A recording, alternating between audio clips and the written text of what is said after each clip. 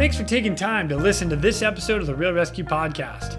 Take a minute to go to therealrescue.com to check out these and other great deals from our sponsors here at the Real Rescue.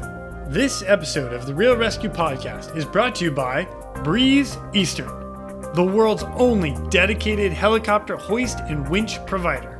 Axness, because when lives are at stake and conditions are challenging, clear communication is of the utmost importance. Life Saving Systems Corporation. We do our work so you can do yours. Tough gear for tough jobs. And SR3 Rescue Concepts, because you don't know what you don't know. Breese Eastern. They dedicate themselves to our helicopter rescue world. Since the very first helicopter rescue in November of 1945, Breese Eastern has designed and manufactured superior rescue hoist solutions. While much of the technology and the unique mission requirements have changed over the past 75 years, their commitment to the rescuers, the operators, and those being rescued has not. Contact them today by visiting them at breeze-eastern.com. The Axness PNG wireless ICS system can bring cutting-edge wireless intercommunication system technology to any aircraft. The PNG system can be fully integrated into an existing ICS system or can be carried on and off as a mobile base station.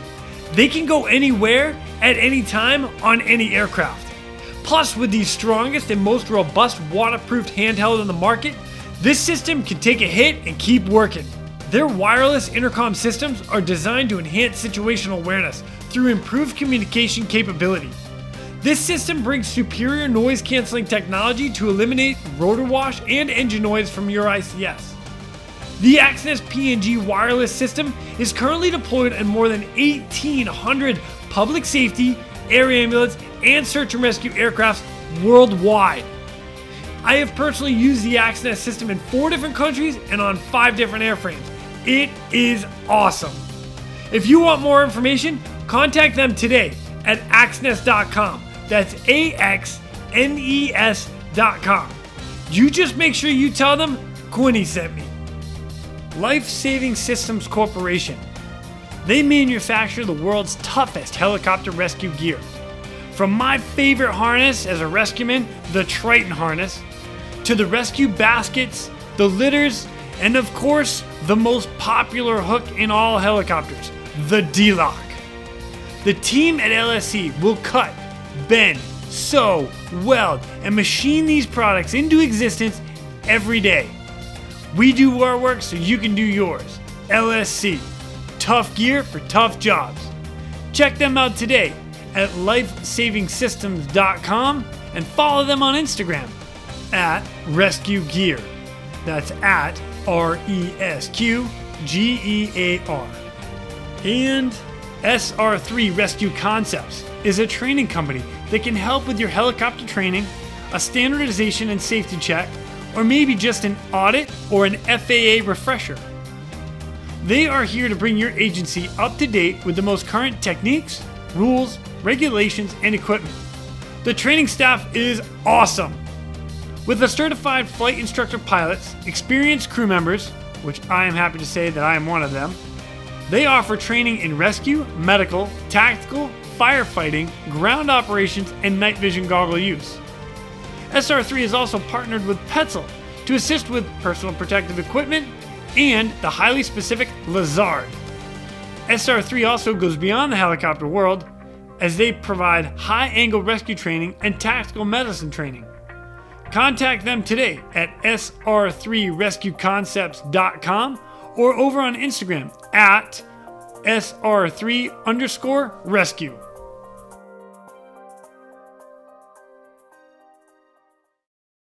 Up next, we've got a guy from Oklahoma.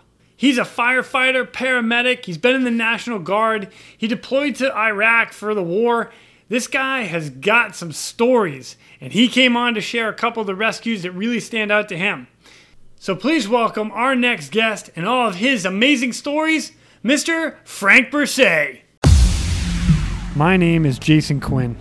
I am United States Coast Guard Rescue Swimmer number 500. These are my rescues and rescues from those of us that put our lives on the line every day so others may live.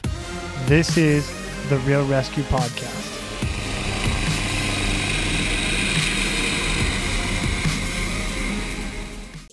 Ladies and gentlemen, welcome back to the Real Rescue. I've got my first boy from Oklahoma coming to me, Mr. Frank. I'm telling you, Mr. Frank Breese. Frank Breese. I was going to say that. I really was going to say that. You had it. It was like on the tip of my tongue. No, I was totally screwing that up. Dude, Frank, thank you so much for joining me on the podcast. How are you, brother? Good. Doing good. How about yourself? Oh, man, I am fantastic. Thanks. So the greatest part about having you here is this was one of your buddies threw you under the bus and was like, I nominate Frank to be on your podcast. And I was like, okay. Yeah. He texted me, how do you want to be on a podcast? And I'm like, well, you're setting me up for something. I don't know what's going on, but yeah, sure. The next thing I know, here we are. Freaking love it, man. Yeah. And the great part about that is we just had a bit of this conversation is not everybody loves to talk about their stories. And I have mad respect for everybody that doesn't I did this and boast about their stories, but there is so much that can be learned from all of us just by having a conversation. So yeah, dude, I appreciate you coming on, man. Oh, no problem. Yeah. Like this is the first time I really got down and talked about some of these things. So I'm excited to be here and to tell some stories. We're going to go deep. Yeah, we are. Yeah. And you know what? Just so everybody knows, you are wearing Chris Bazok's shirt from the Rescue Swimmer Shop. Yeah, Chris Bazok. See that? Yeah. You know what? They can't see it, but I can. So that's all that matters. You put the plug in there for me. So I did. You know what? I'll put it in there for Chris. Yeah. All right, Frank. Well, I'll tell you what, man. Give us a little background about you, man. How did you get into medevac, search and rescue, Army, firefighter, everything you're doing? How did those all start? Man, I was one of those little kids that always wanted to be a fireman growing up, and I just never grew out of it. And then I got to the point where, I went to college for a little bit, and I really wanted to start working toward becoming a firefighter, but also wanted to put my uniform on and serve the country, so I wanted to join the military. So I learned about the National Guard, and it's like, well, I can do both. I can serve my country and be a fireman. So that was the route I did. I joined the National Guard when, in my early 20s. Of course, this was back, 92, 93. There's nothing going on at the time. So I thought, I'll just join the Guard. And I went in as a combat medic. And, nice. Yeah. And then my first assignment was with the field artillery unit. So it was kind of boring. I was like, man, I don't want to sit around out here in the field and tell people to change their socks and drink water all day long. I want to blow some shit up. I want to be with these guys on the line. So I actually went back. To training, became a cannoneer in the field artillery and started blowing stuff up. And I did that for like 8 years. And dude, I love that. I love that already. Yeah. So then, although I got one question for you.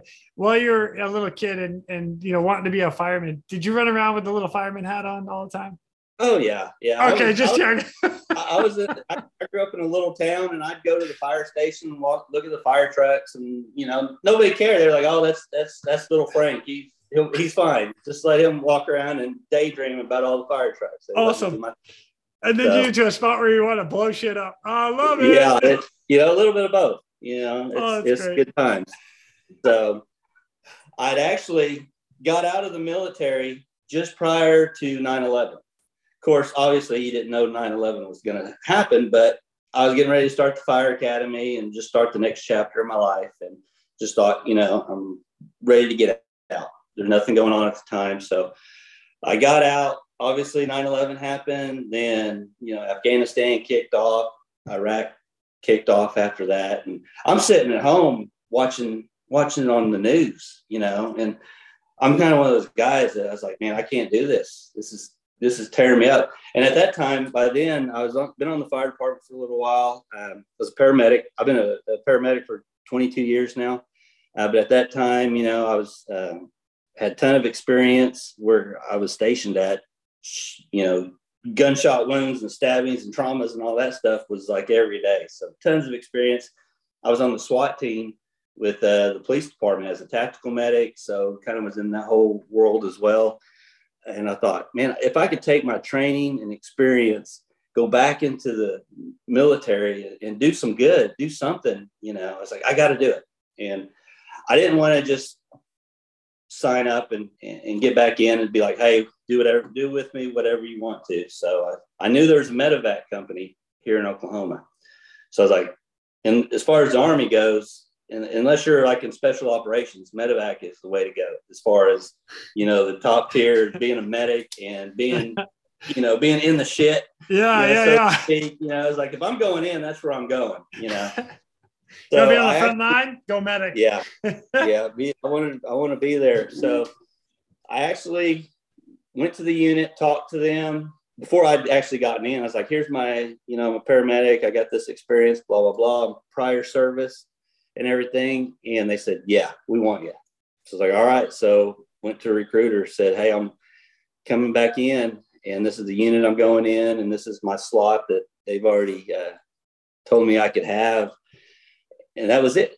Got back in. I had a 5-year break in service from, before till I got back into the Army again. So, like I said, I couldn't watch it on the news anymore. And that's the same for a lot of guys. They were like, man, I got to do what I can for my country and do whatever I can. So a lot of people joined after that, and I was one of them basically. So got into medevac. They had just got back from Afghanistan, so it was a little while before the next deployment was coming up. So I had plenty of time to train up and get all my flight hours in and all my hoist work done and whatnot. So finally, the time came around. We got the order, said, "Hey, you guys are going to Iraq." So I was like, "Heck yeah, this is what it's all about. I'm ready to go." Of course, I was married at the time. My wife wasn't too appreciative of it. So, she wasn't. Hey, I feel you. My wife is like, right now, she's like, you're not going anywhere without me. Yeah, it was a tough choice. I was married. I had my son. I had a great career going. My life was perfect. I was like, I'm at home doing rescues, helping people with the fire department. I'm kind of doing that thing. So I'm fine if I don't go back in. But it's like, I got to do this. So next thing I know, we're on a plane headed to Iraq, So, but it was what I wanted to do.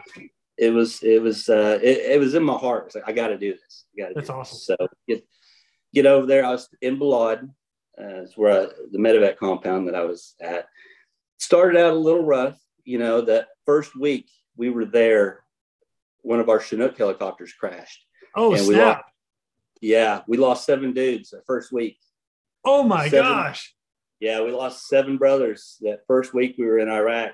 They were crashed in the desert. So didn't start out very well. Wait, was that like one of your first calls? Because no, I didn't go on it. That was the Chinook element of our unit. They were coming from Kuwait over into Iraq and had a mishap. So man, very rough start, and that was the wake-up call. It's like, man, this is real. We're in combat. It's the real thing. We're not in Oklahoma anymore. So, what a great line. That's what really hits me, So but we replaced the 101st Airborne unit that was there. So had to, they give you a little time to cross over as far as, they kind of teach you things that they've learned and while they were there and kind of show you the ropes before you take it over and take over the missions. So that's how I ended up in Iraq, basically. Man. Yeah. That's all right. So we started there. Now, here's the kick about this, and this is the only reason, you and I have talked just about like this much, just a little bit. Yeah. And you earned 2 air medals while you were over there. One of them that we have the write up for, and the other one seems to be lost somewhere in the house or somewhere in a move. I've still got this big box that's full of crap from Iraq that still has sand in it to this very day. Dude, I'm sure it's at the bottom. It's probably laying in the bottom of there somewhere. Love it. Well, here's what we're gonna do. We're gonna actually read this one, this air medal that you got out of it. which is the end of your tour. So it's kind of like everything compiled together earned you this air medal, which is awesome. The write-up is fantastic. And then you're going to give us the story behind the very first one, which kind of coincides with one of your very first calls that you had while you were over there. Is that accurate? That's accurate. Oh, snap. Yeah. So I'll tell you what, let's get this party started, and let me read this narrative. To accompany the award of the Air Medal to Specialist Frank O. Bursay. Specialist Frank O. Bursay, United States Army, distinguished himself by exceptional meritorious service in the United States as an UH-60 Black Hawk medevac flight medic for Charlie Company 2D Battalion, 149th Aviation Regime, 34th Combat Aviation Brigade, Multinational Corps Iraq, Baghdad, Iraq, from 1 September 2008 to 20 May 2009 during Operation Iraq Freedom. In more than 9 months of service as a flight medic, Specialist Bursay flew more than 80 combat medical evacuation missions while logging more than 125 combat flight hours during rotary winged aviation operations throughout central and northern Iraq.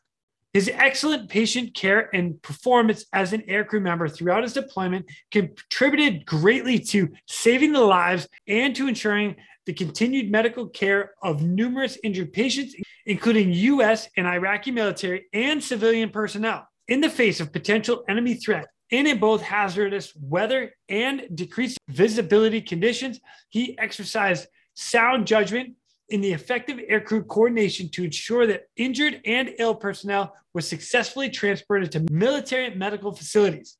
His excellent judgment and skills as an aircrew member earned him the respect of his pilots and his fellow aircrew members. Specialist Bursay's actions were in keeping with the finest traditions of military service and reflect distinct credit upon himself, the multinational corps Iraq, and the United States Army. Damn, Frank. Dude, that is legit. So to recap some of this, I mean, 80 combat medical evacuation missions and 125 combat flight hours. Bro, that's crazy awesome. Like, well done, sir. Thank you. So bring us into the next air medal, because you earned that on case number 1 or mission number 1. Yeah, basically it was my first mission over there. Sandstorm. We have the way we run is you have first up, second up, and cassive. Then you have first up chase, second up chase, cassive chase. All of our missions we run with 2 aircraft. Okay. So you spend 2 days on first up, 2 days on second up, 2 days on cassive. When you're on first up, when you're the first up medic, you're the lead medic. It's your show, basically. That's the day that you look forward to. It's like when things happen, I'm the one that's going out. I'm going to be the lead medic, lead aircraft, all this good stuff. And so you always get excited about being on first up that day. And a sandstorm had come in about 2 or 3 days prior to that. Basically shut down the entire war, basically. I mean, the visibility was measured in feet, not miles. You could see it. And so we were grounded. We're like, we're not going anywhere, until the storm blows over. And of course, usually if medevac can't fly, then, soldiers aren't going out in the field. And of course, they know this too. And so we had a lot of fobs that would end up getting rockets thrown in there and stuff like that. They used the cover of the sandstorm and everything to launch their little attacks. So wow. We had an attack happen the day before I came on, and we couldn't fly. We weren't able to fly. It took about an hour to get approval, and the Air Force ended up going. The PJ unit that was there with us, their aircraft are a little more high tech and had a little more toys to be able to go. Well, the next day I'm coming up, first up medic, lead medic.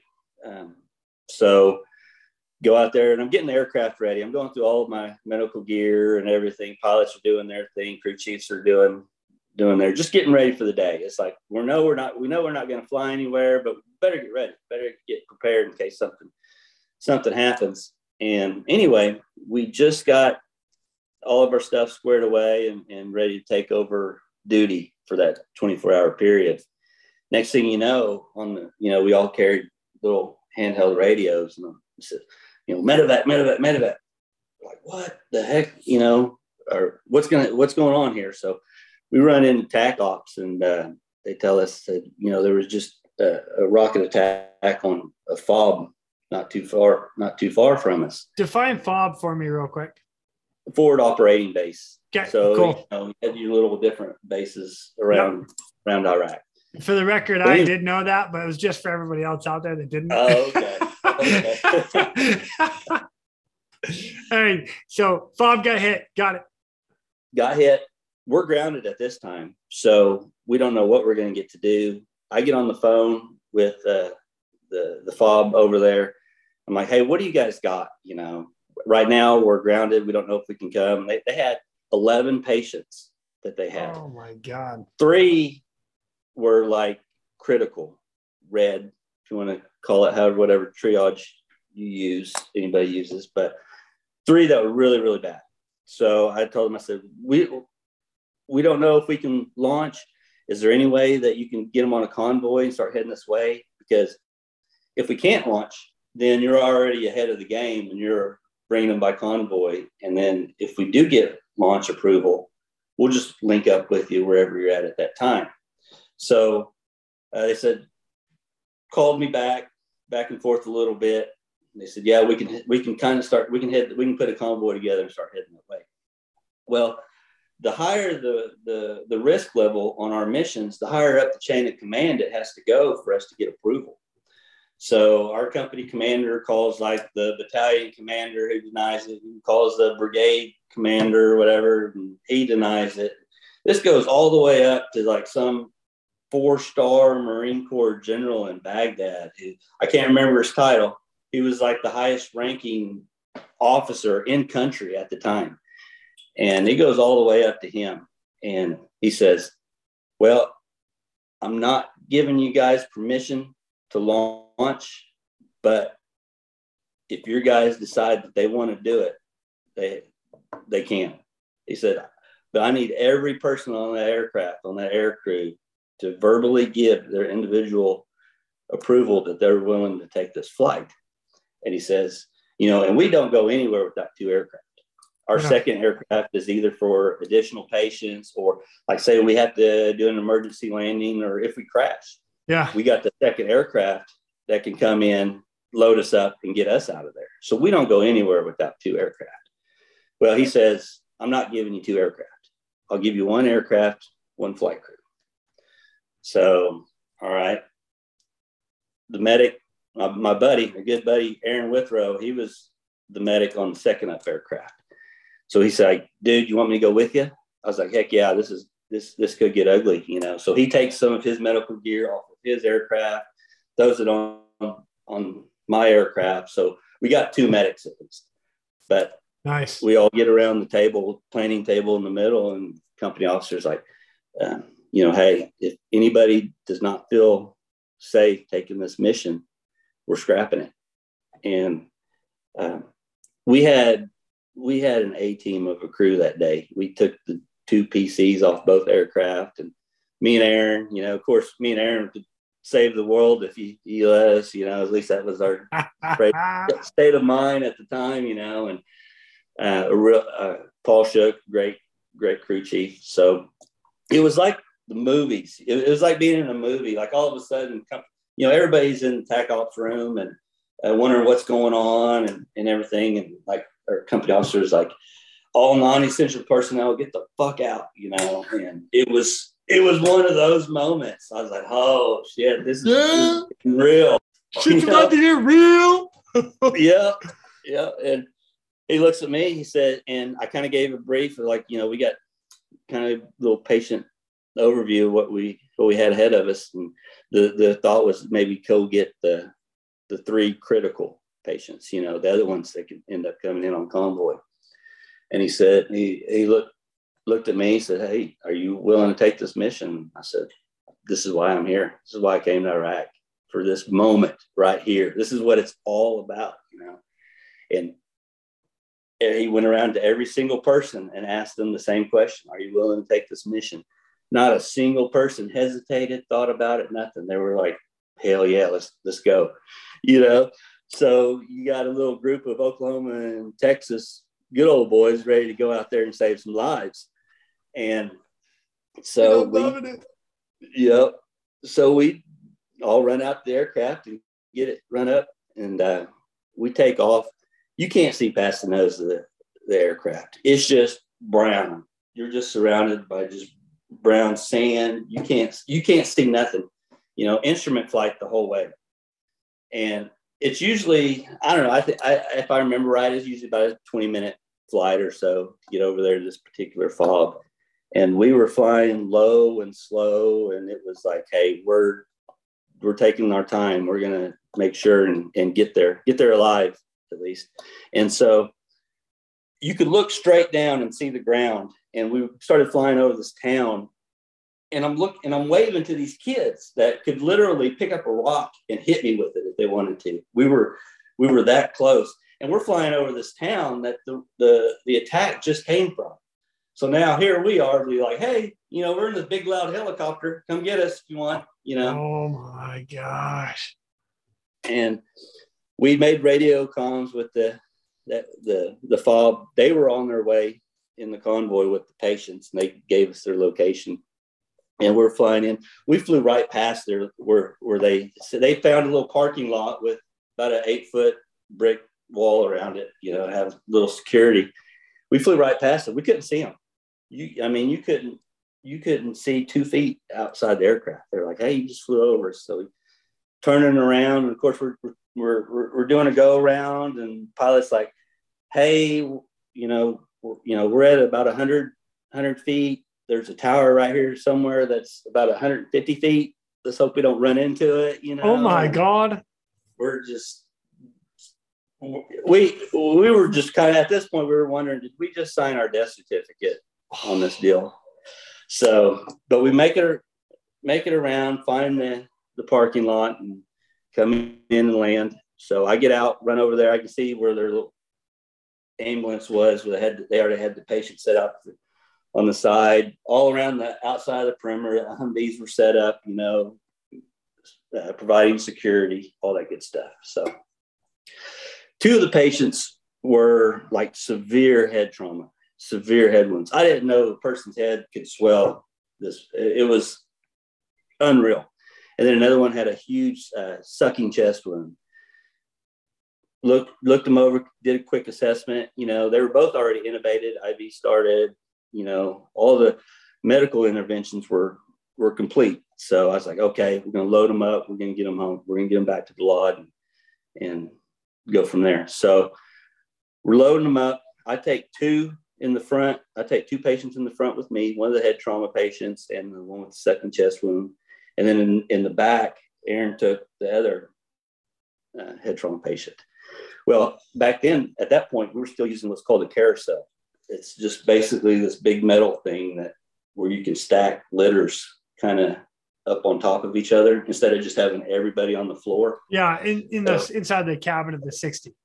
Yeah. Yeah. Okay. And what sucked about it is that you couldn't, like, if you had it in the load position, you couldn't get to the back of the aircraft, or you couldn't really get around once you got your patients loaded. Right. So that's why you're referring to the front of the cabin or the back of the cabin, because it's almost like the stretchers have now created a wall between the front of the cabin and the back of the cabin.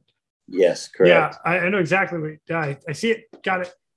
And so I gave him one of the patients back there with him, and I took the 2 up front with me. And in my mind, and you know, they're bagging both the patients, both the head injury trauma patients, they're both being bagged. Wow. So I'm thinking, okay, Aaron, we only had 1 ventilator. So I thought, well, Aaron can bag his patient. I'll get mine on the ventilator and stuff and all that, take off. So as they're loading the patients, I run around to the other side of the aircraft. So I can start bagging both the patients.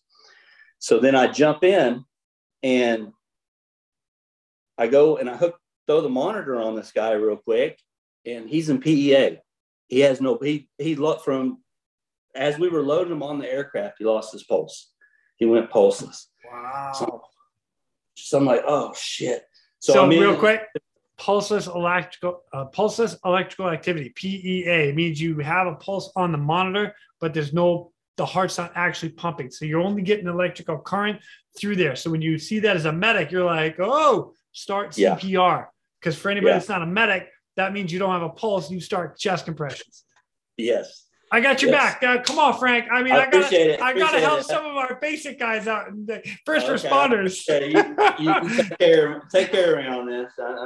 We got the bag valve mask thing on. We got that one. Yeah, we're good. For bag valve mask. I can talk a little more specific.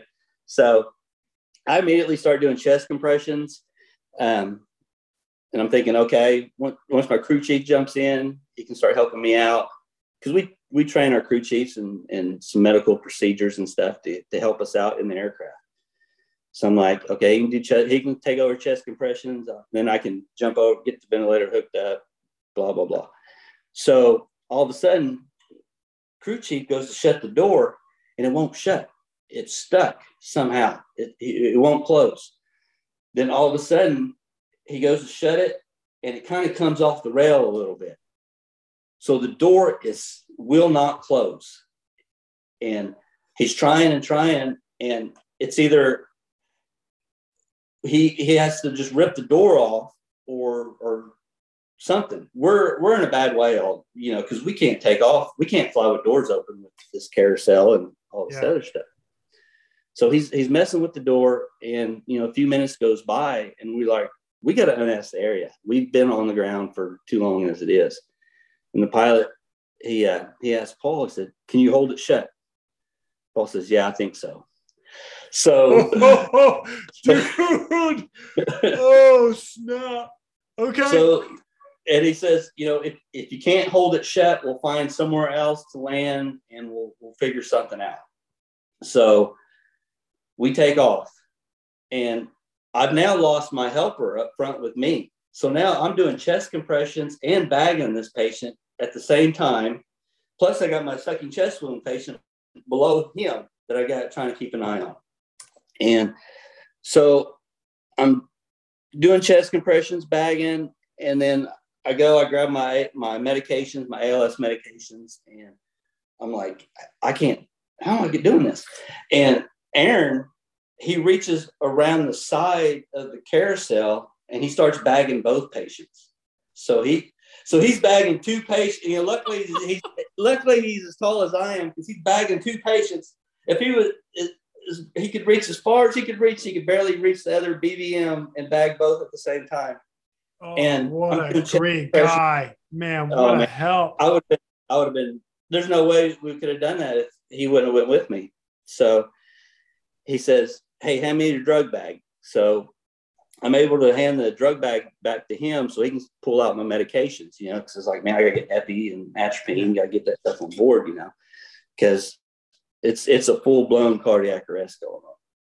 And so he hands me my first round of drugs, and I go to administer them, and I look at this IV line, and there's no med port on it. I don't know where this IV line came from, there's no drug port. So I have to unhook the IV, push my drugs, hook the IV back up, turn it back on so I can flush my meds, all while trying to do chest compressions without having to stop for very long. Holy cow, Frank. Gosh, I'm like, it can't get any worse. So we're working the card. The guy on the bottom, my second chest one, he was awake. And so the only thing I could do, I'd look down and I'd kind of give him a thumbs up, and he'd give me the thumbs up back. And I thought, well, that's good. Sometimes that's the only assessment you can do. I can look at his face, and he's not having trouble breathing, no JVD, no tracheal deviation, equal rise and fall of chest, he's good, and we're on our way back, and Paul is over there, and he's holding the door shut.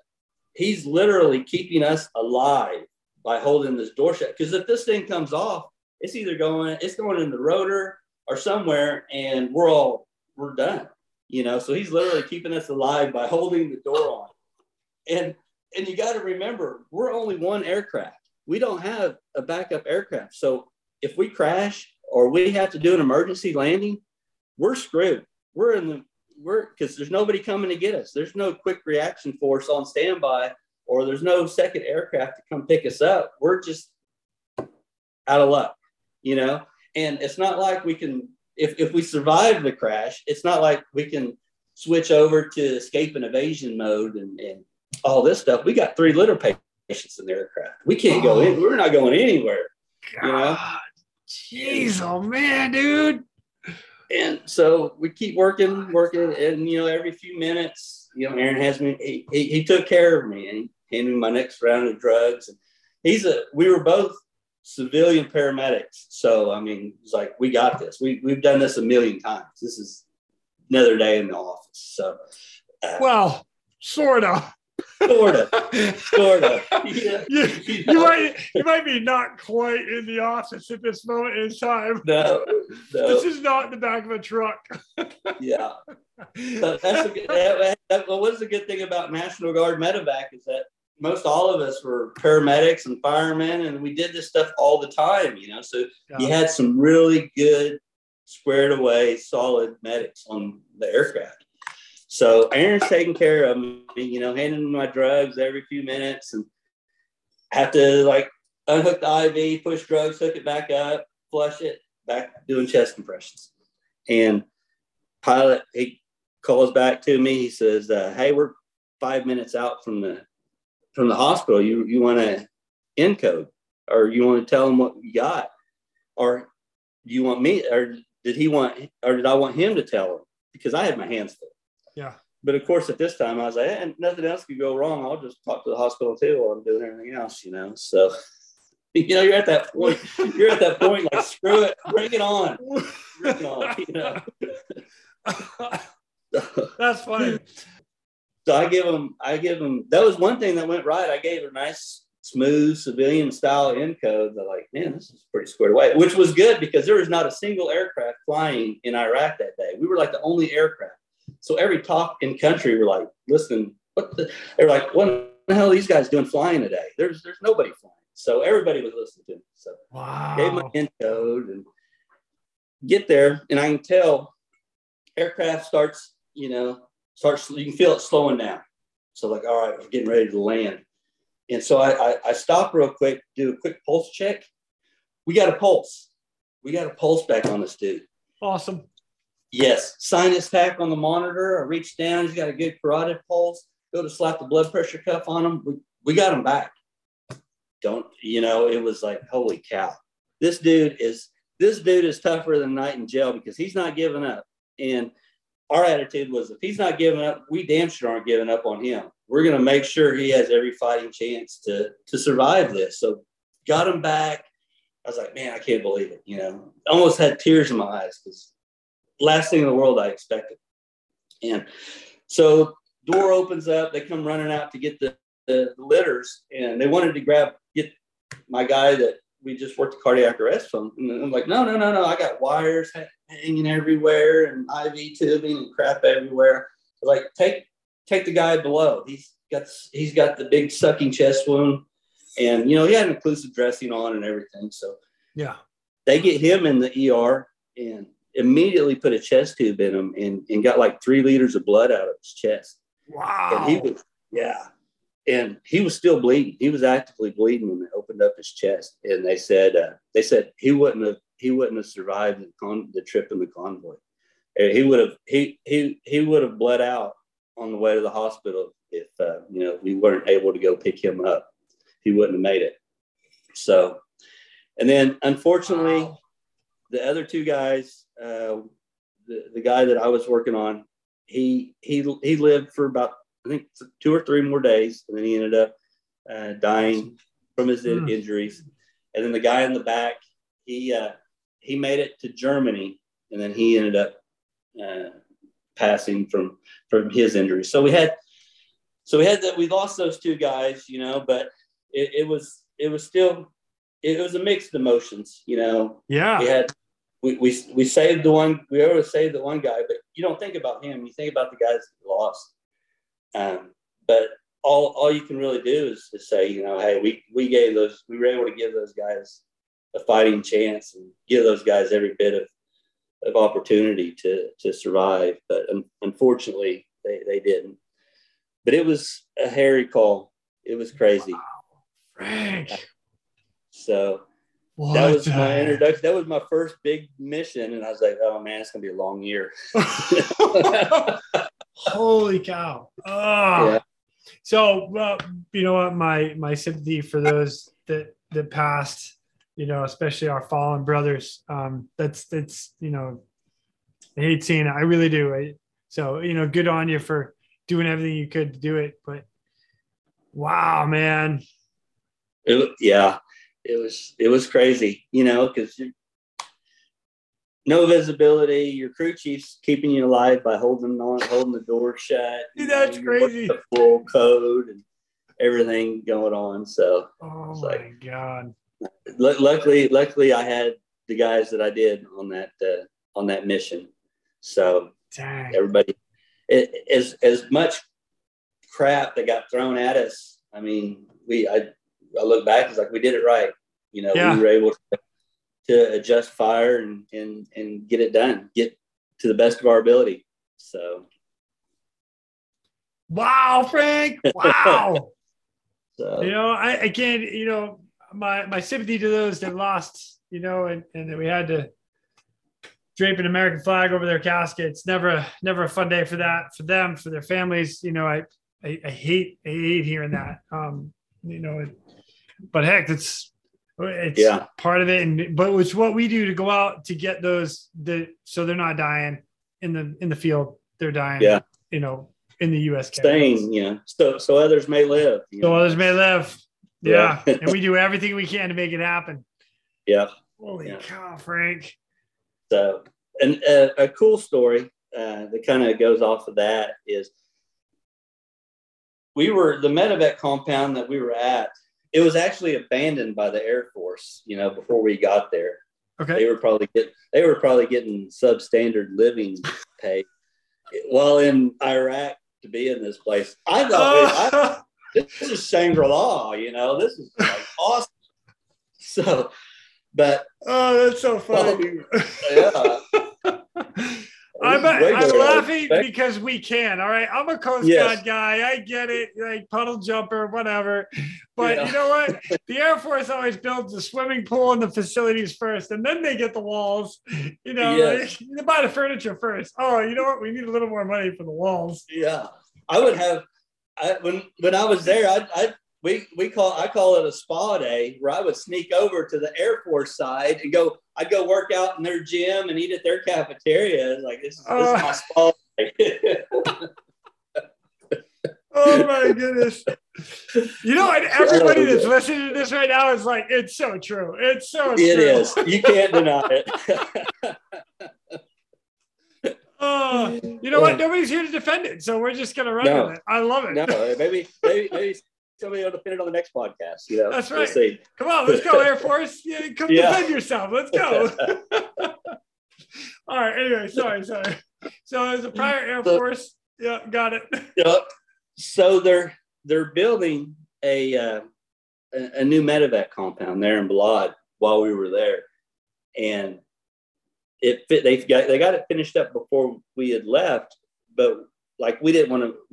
We started operating out of it at the end, but as far as living there and all that stuff, by that time we're like, I'm not moving. You know, I'm like, I just want to go home. I'm just ready to go home. So we were just doing our operations stuff out of there. Well, kind of the tradition is whatever medevac company is there and takes it over, or, you know, is stationed there when they open up the new medevac compound, they get to come up with the name for it. They get to name the compound. So it was toward the end of the deployment, and our company officer, he's like, you know, hey, everybody, you know, come up with an idea or what would be a good name, blah, blah, blah. And, you know, we'll see what we get. at this point, I don't care about any of that stuff.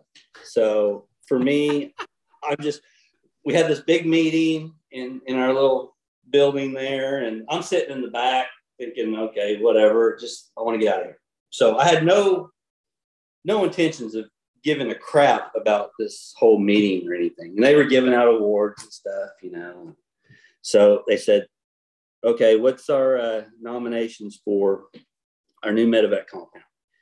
And guys were, they were coming up with their little silly names and stuff. And then a lot of guys were coming up with, we should name it after this guy. He won the Medal of Honor in Vietnam, or this guy. He's like the father of medevac, and, true heroes. Yeah. Nonetheless, true heroes, solid guys. And the guy that died on me on that story I was telling you, his name was Heath Pickard. I'll never forget that name. I think he was 21, married, had a baby. I don't think he'd even seen his kid ever. I think I think his daughter was born while he was in Iraq. So very tragic loss, especially you don't get to see your kid. Yeah. Bad thing. So anyway, I'm sitting there, and he wasn't the first soldier that died on me. He was the first soldier that we lost as an entire medevac company. He was our first casualty, so to speak, I guess.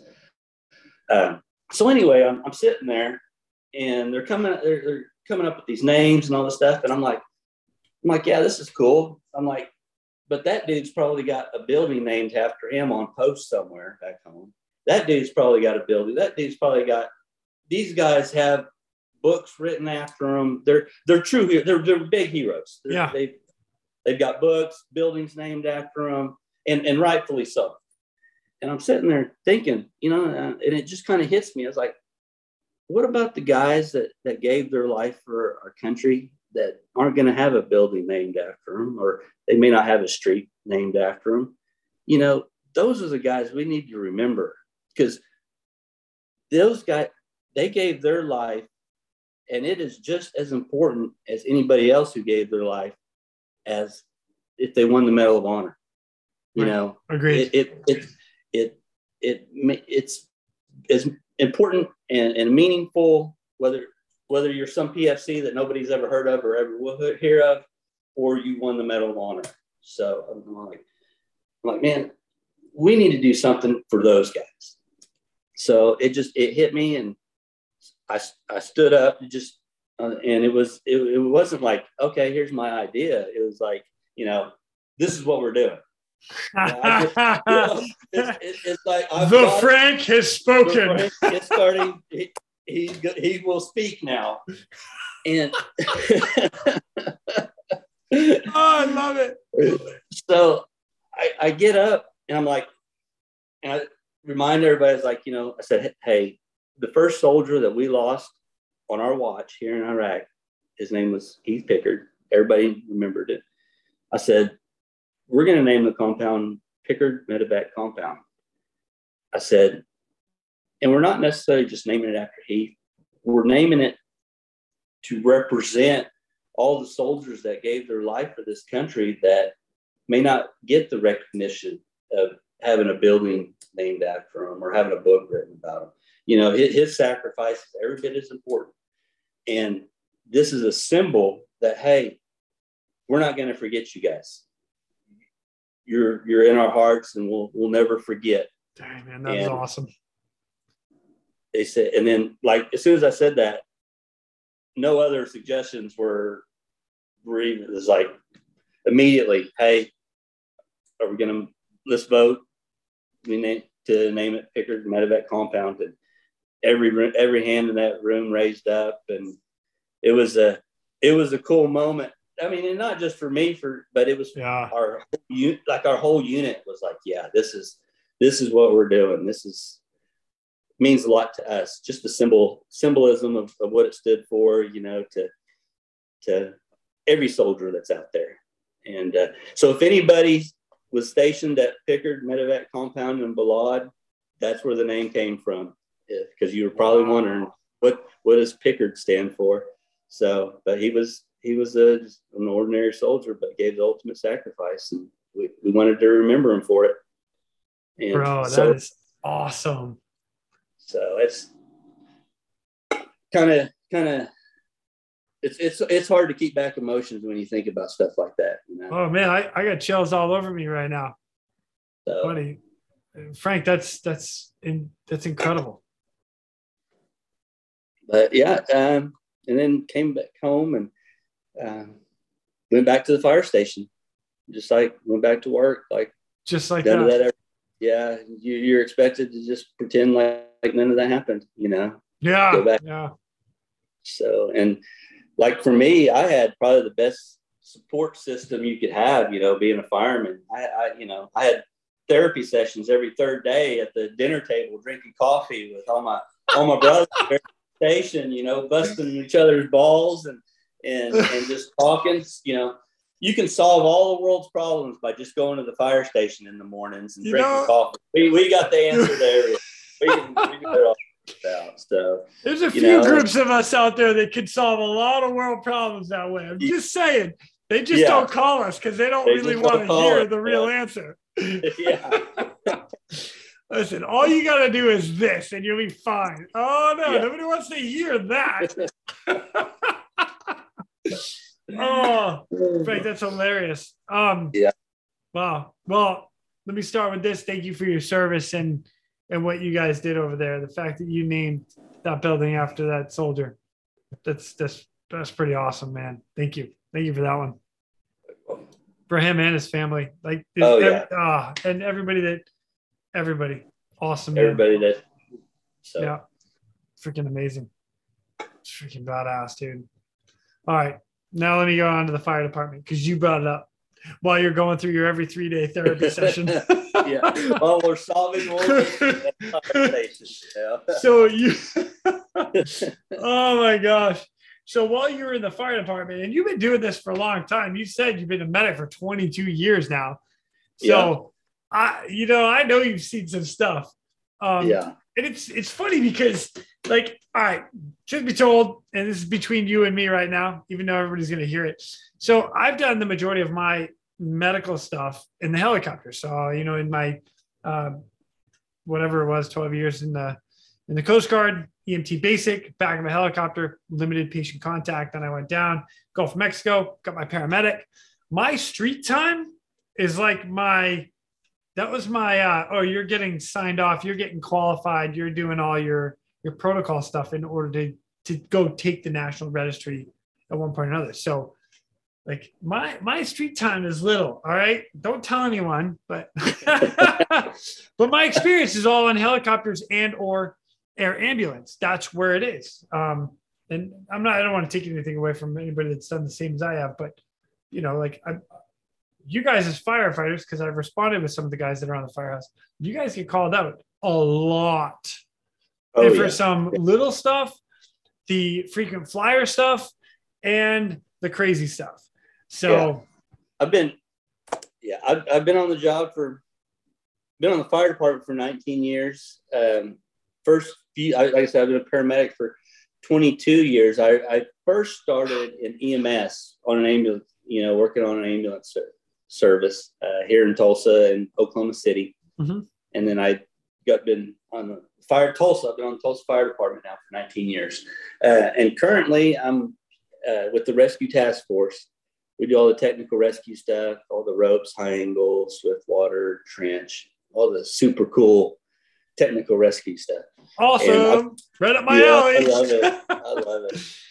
And we get to fight fire just like everybody else, but we also get to do the heavy rescue stuff as well. It's a lot of fun. We go because we can go anywhere in the city. We can go to out of town, anywhere that people need heavy rescue, and they'll call us. So we get a lot of interesting things. Just a couple shifts ago, we get called out to this little town out north of Tulsa, and I remember the story obviously because it just happened a couple shifts ago. You forget a lot of things over 19 years, So right. I was like, oh yeah, I remember that. I remember that story.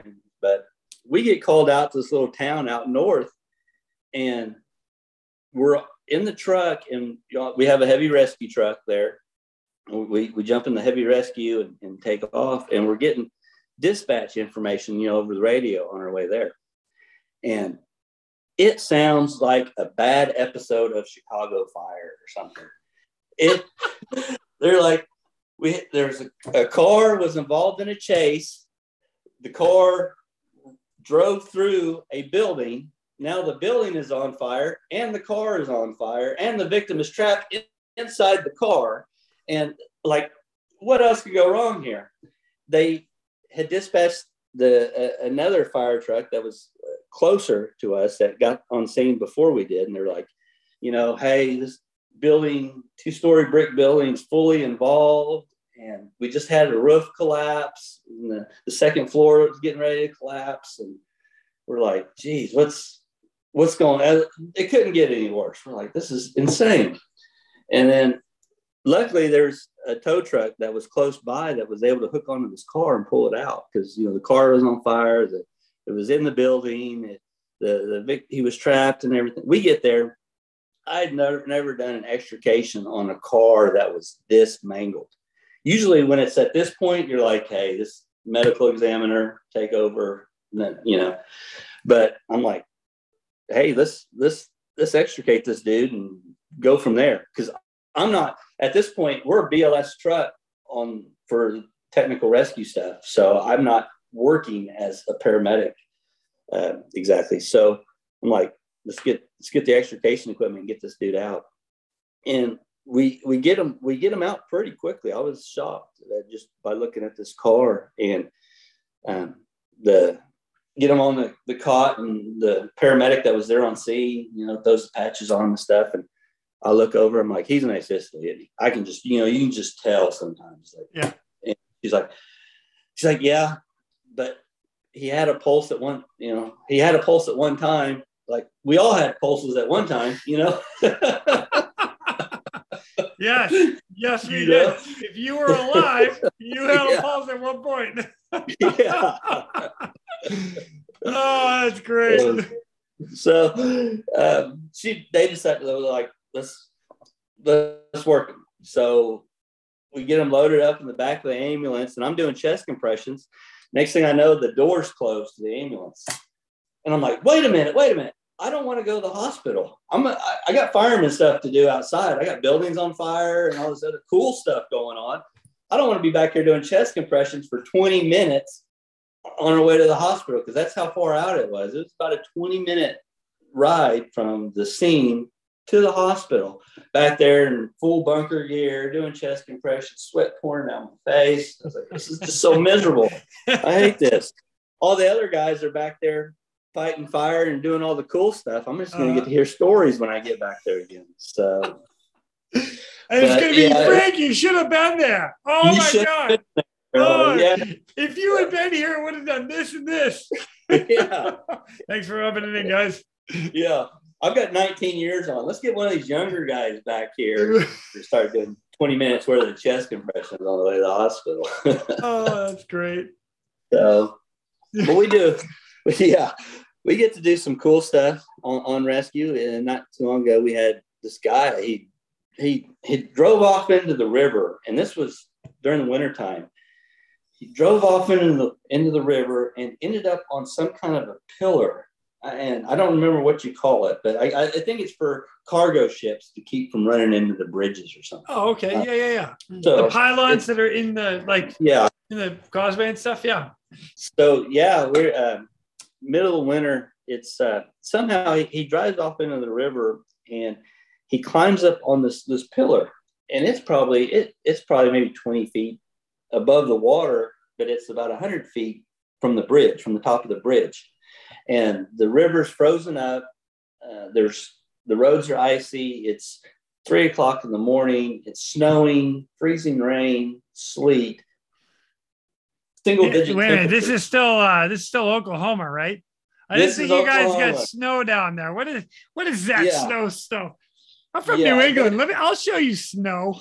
Yeah, but in Oklahoma, if you don't like the snow, just wait 5 minutes and it'll be 7 degrees outside.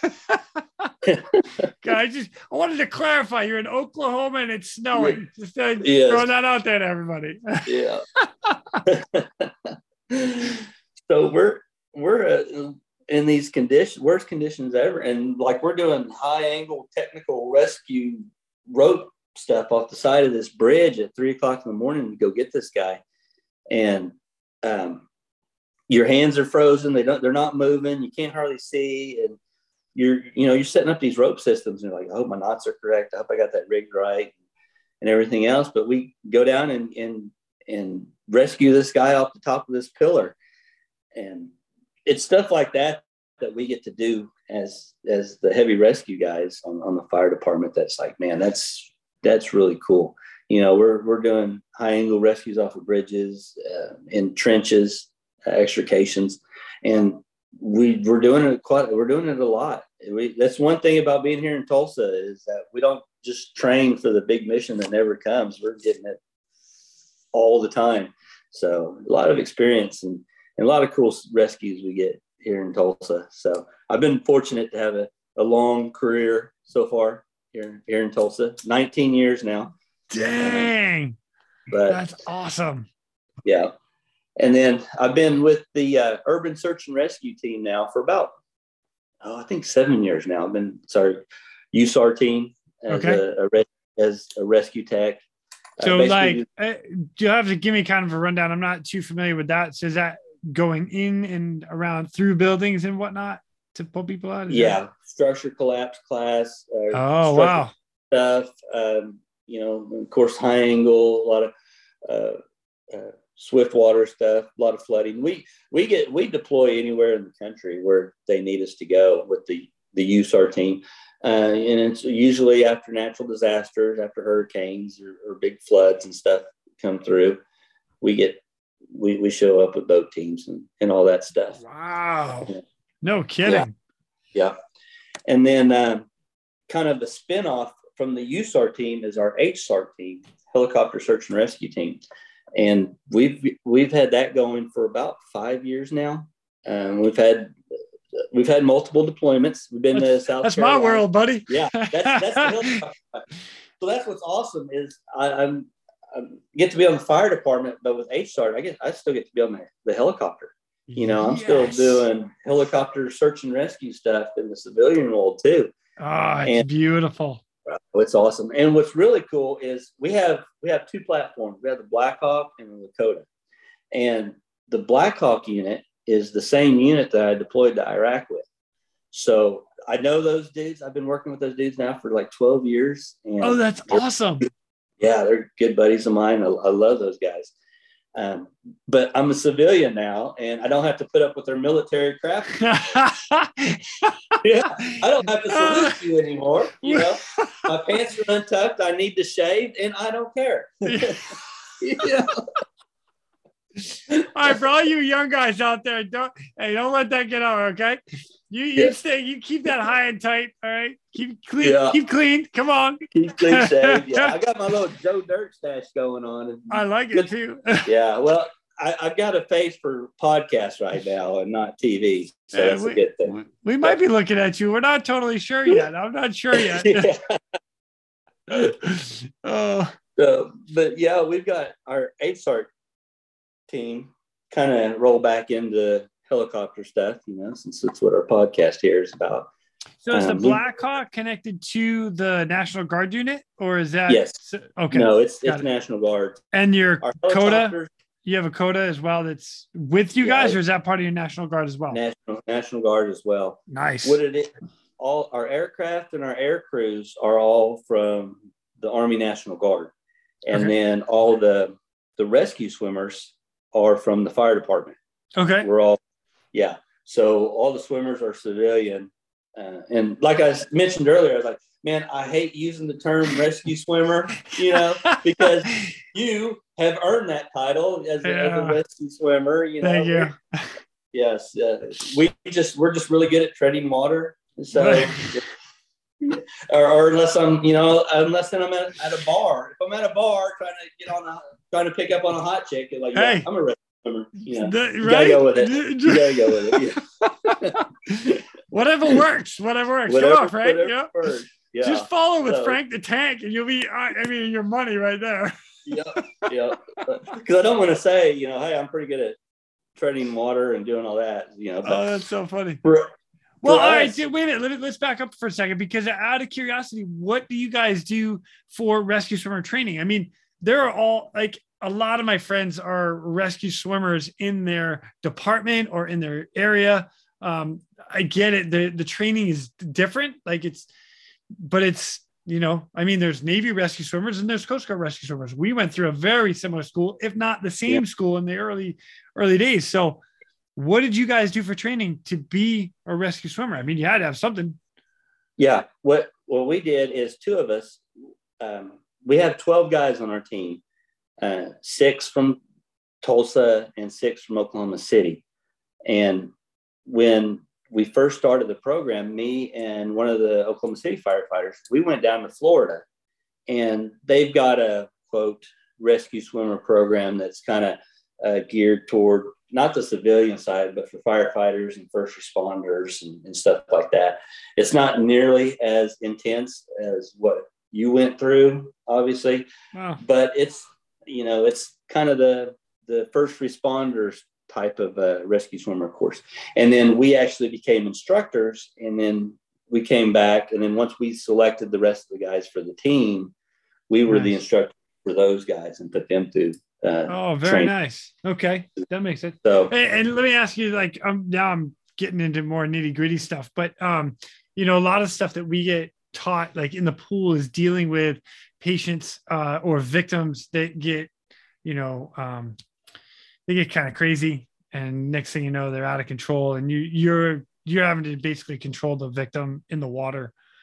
Did they teach you guys all that, your escapes and releases? And yeah, that's a lot of the big stuff like that, controlling your patients when they become combative and whatnot, different approaches to use and different escape moves if you get tied up and stuff. So it was a cool class.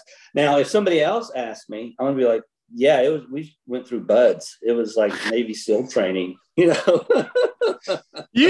can actually say it was like Coast Guard swimmer training and be okay with it. I'm just gonna throw that out there. Nobody knows the truth. It was. I thought I was gonna die. Perfect. Frank, you know what? You got it. You know what? You can have 500.1. How's that? Thank you. I get the 0.1. You better put 0.1 in there. You not allowed to have 500. That's mine. Oh my gosh, Frank, that's hilarious, man. That's cool. So now, what else do you guys do as far as? All right, so rescue swimmer, I get it. If there's somebody in the river, lakes, or if you get deployed to somewhere else in natural disaster area, I assume hurricanes anywhere down in Texas, Louisiana.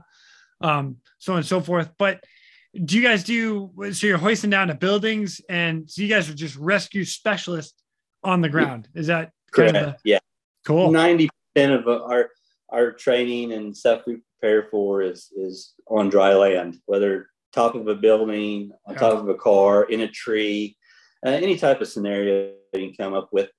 But yeah, that's pretty much our focus is dry land kind of stuff. Yeah. And then we get out there on the coast, and there's the stuff that's out there, that's for you guys. We're not swimming in 40-foot swells to some down fishing boat. That's not our lane. We know our position. That's not our lane there. But we get to do. Next month. We've got a really cool spot. It's down. It's on the river. Down right below the dam. Really good swift water training that we're fixing to do. I'm looking forward to that. Sweet. Yeah. The other place we used to have to do our swift water training, we pretty much blew $30,000 of mulch into the water and tore down their fence and all that other stuff. So we got kicked out. We can't train there anymore. So oops. Yeah, we're back going down to the river now. But which actually we just got that one. What was that strap that you were talking about? Oh, the capture strap. Yeah, we just got that. We're going to be practicing with that next month. So we're the Derby call strap. Me. The Derby strap. Yeah. Made by CMC. Yep. Yeah. So call me before you. But I'll give you some tips and tricks, and then you can be like, oh, and then see what works from there. Yeah, I'd like to get a hold, go over some of that stuff before we have our actual training. Yeah. But yeah, we've been deployable now for 5 years, and we've been to South Carolina, Florida, Louisiana. We've got a number of deployments under our belt, because it was kind of any rescues out of it. Not me personally. Not me. We've got guys that have they were at the right place at the right time, and got some legit rescues while they were down there. Even a dog, That's awesome. Rescue anybody and everybody. But it's the idea of that it does work. It works as advertised. Is kind of another part of that question. If you've got a full team that's deploying, they're going to be put to use in the area they're going to. Yeah, that's awesome. Good. Yeah. Sweet. Man, that's freaking amazing. And still doing the job. That's awesome. I love it. Yeah, it's I've been blessed with an amazing career and opportunities to do some cool things. Heck yeah. I was even on the SWAT team for a while, and back when I was on there, it was the whole tactical medicine part was just kind of getting popular in the civilian world, and like we were on the team, and we got to where we were trying to train operators and medical procedures, and they're like, we don't need to know this stuff. That's why we have you guys doing it, and people carrying IFACs, individual first aid kits, we just about invented those. We should have put a patent on it. We were back then. We were getting individual items that you would put in it and vacuum sealing it in like a food bag and vacuum sealing it and telling those guys, hey, put this in your cargo pocket. And, so we were like inventing the IFAC before it ever came out in the civilian world. We just weren't smart enough to patent. Could have been rich. So somebody else came along and made it happen. Oh man. Oh, that's all right. That's all right. Yeah. You know what? Sometimes it just takes somebody a little smarter. Yeah. I'm just kidding, Frank. I'm just kidding, dude. That's not hard. Yeah. Of course, when you got operators being like, why am I putting this in my pocket? This is stupid. This is, you got that big bag on your back, in case something happens. That's why we have you. But then now, all of your operators are cross-trained and all that. Gets tactical medicine is just, it's the new thing, It's one of those things when you don't need it, and then all of a sudden you get on scene and you're ripping through this big bag trying to find the one needle you need. And if you just had the one in your pocket that he told you to take, you would be fine. I'm just saying. Yeah. Of course, once we started kind of doing some cross training with the police officers, they got into it. They're like, man, this is pretty cool. So they might complain, but they'd get you over to the side and be like, man, how did you put that tourniquet on again? Yeah. And so they were really enjoying the medical side. And, of course, we're like, every cop dreams of being a fireman. So. Man, he said it, Frank. You said it. It's not getting cut out of this either. Every cop that's listening to this is shaking their head right now. That son of a yeah, that son of a gun. He's right.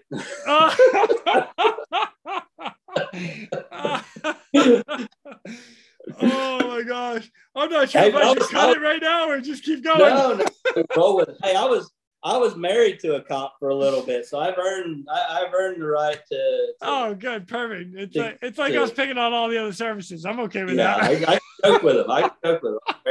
I'm good. Oh, Frank, that is hilarious. I love it. Holy smoke! Well, I'll tell you what, man. One more thing before I let you go, if you don't mind. You've got 22 years of being a medic and experience, Army, overseas, like combat time, civilian time. what USAR now, HSAR, like if you had a piece of advice to give everybody out there right now, what would it be? My advice, especially for younger guys, is that you only get one career. Go out there, never be satisfied. Go out and do new things, different things, make yourself better. Never stop training. Do everything you can now because you only have one career. You don't want to look back at it and go, I wish I would have done this or I wish I would have done that. You know, for me, every opportunity that's been thrown my way, I've jumped on it, you know, and I've had an amazing career over the years. I say that I've done everything and I just about have, but it's because I always want to do everything that's out there. I'm never satisfied with my career. Always push yourself to be better. I like it, man. Oh, dude, I love it. Well, Frank, dude, I can't thank you enough for coming on, sharing the stories and just the advice and what you guys are doing there in Oklahoma. It's amazing. So freaking solid work. Solid. Oh, thanks. Thank you. Absolutely. And if you guys get any more stories and stuff and you want to come my way, just call me up, dude. I'll have you guys on. Any of you guys. Hey, next time I'm throwing somebody else under the bus. I'm okay with that. Yes, please. Yep. Yeah. Approved. Yeah. Let me check. Yep, they're scheduled in. Look at that. It's amazing. Yeah. Dude, Frank, this has been awesome, man. One of these days when I get back down to the States and maybe down to your neck of the woods, I'm giving you a call. We're going for a beer. All right. For sure. Appreciate it. So, awesome. And I'll catch you later. All right. Thank you. Absolutely. And with that, ladies and gentlemen, we are out of here. Go. Thank you for tuning in. We hope you enjoyed this episode of the Real Rescue Podcast. Please take a minute to like, subscribe, and hit that share button. I'm pulling chocks and taking off. But before I go, if anyone out there has a rescue story they would be willing to share, I would be humbled and honored to have you on as a guest. Or if you have any questions about rescue or anything else we talk about here, send an email to jason@therealrescue.com. That's Jason at TheRealresq.com. You can also check us out on our web pages, therealrescue.com, our Facebook page, and our Instagram page @TheRealRescue. Again, a special thank you to all of you staying on the watch today. Always remember, when that SAR alarm goes off, those in distress are praying for a miracle. They are going to get you. Until next time, fly safe and swim hard.